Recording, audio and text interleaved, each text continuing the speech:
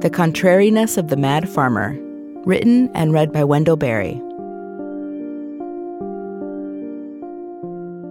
I am done with apologies. If contrariness is my inheritance and destiny, so be it.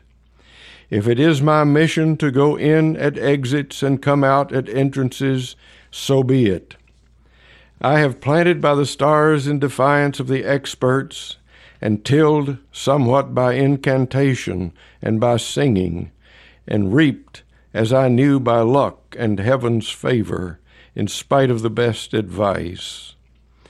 If I have been caught so often laughing at funerals, that was because I knew the dead were already slipping away, preparing a comeback, and can I help it? And if at weddings I have gritted and gnashed my teeth, it was because I knew where the bridegroom had sunk his manhood and knew it would not be resurrected by a piece of cake.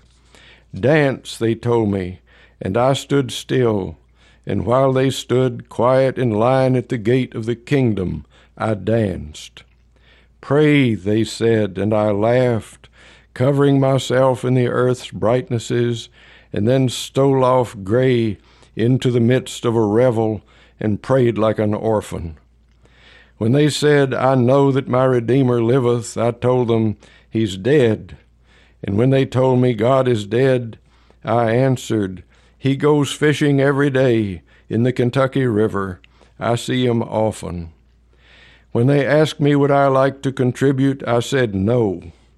And when they had collected more than they needed, I gave them as much as I had. When they asked me to join them, I wouldn't, and then went off by myself and did more than they would have asked.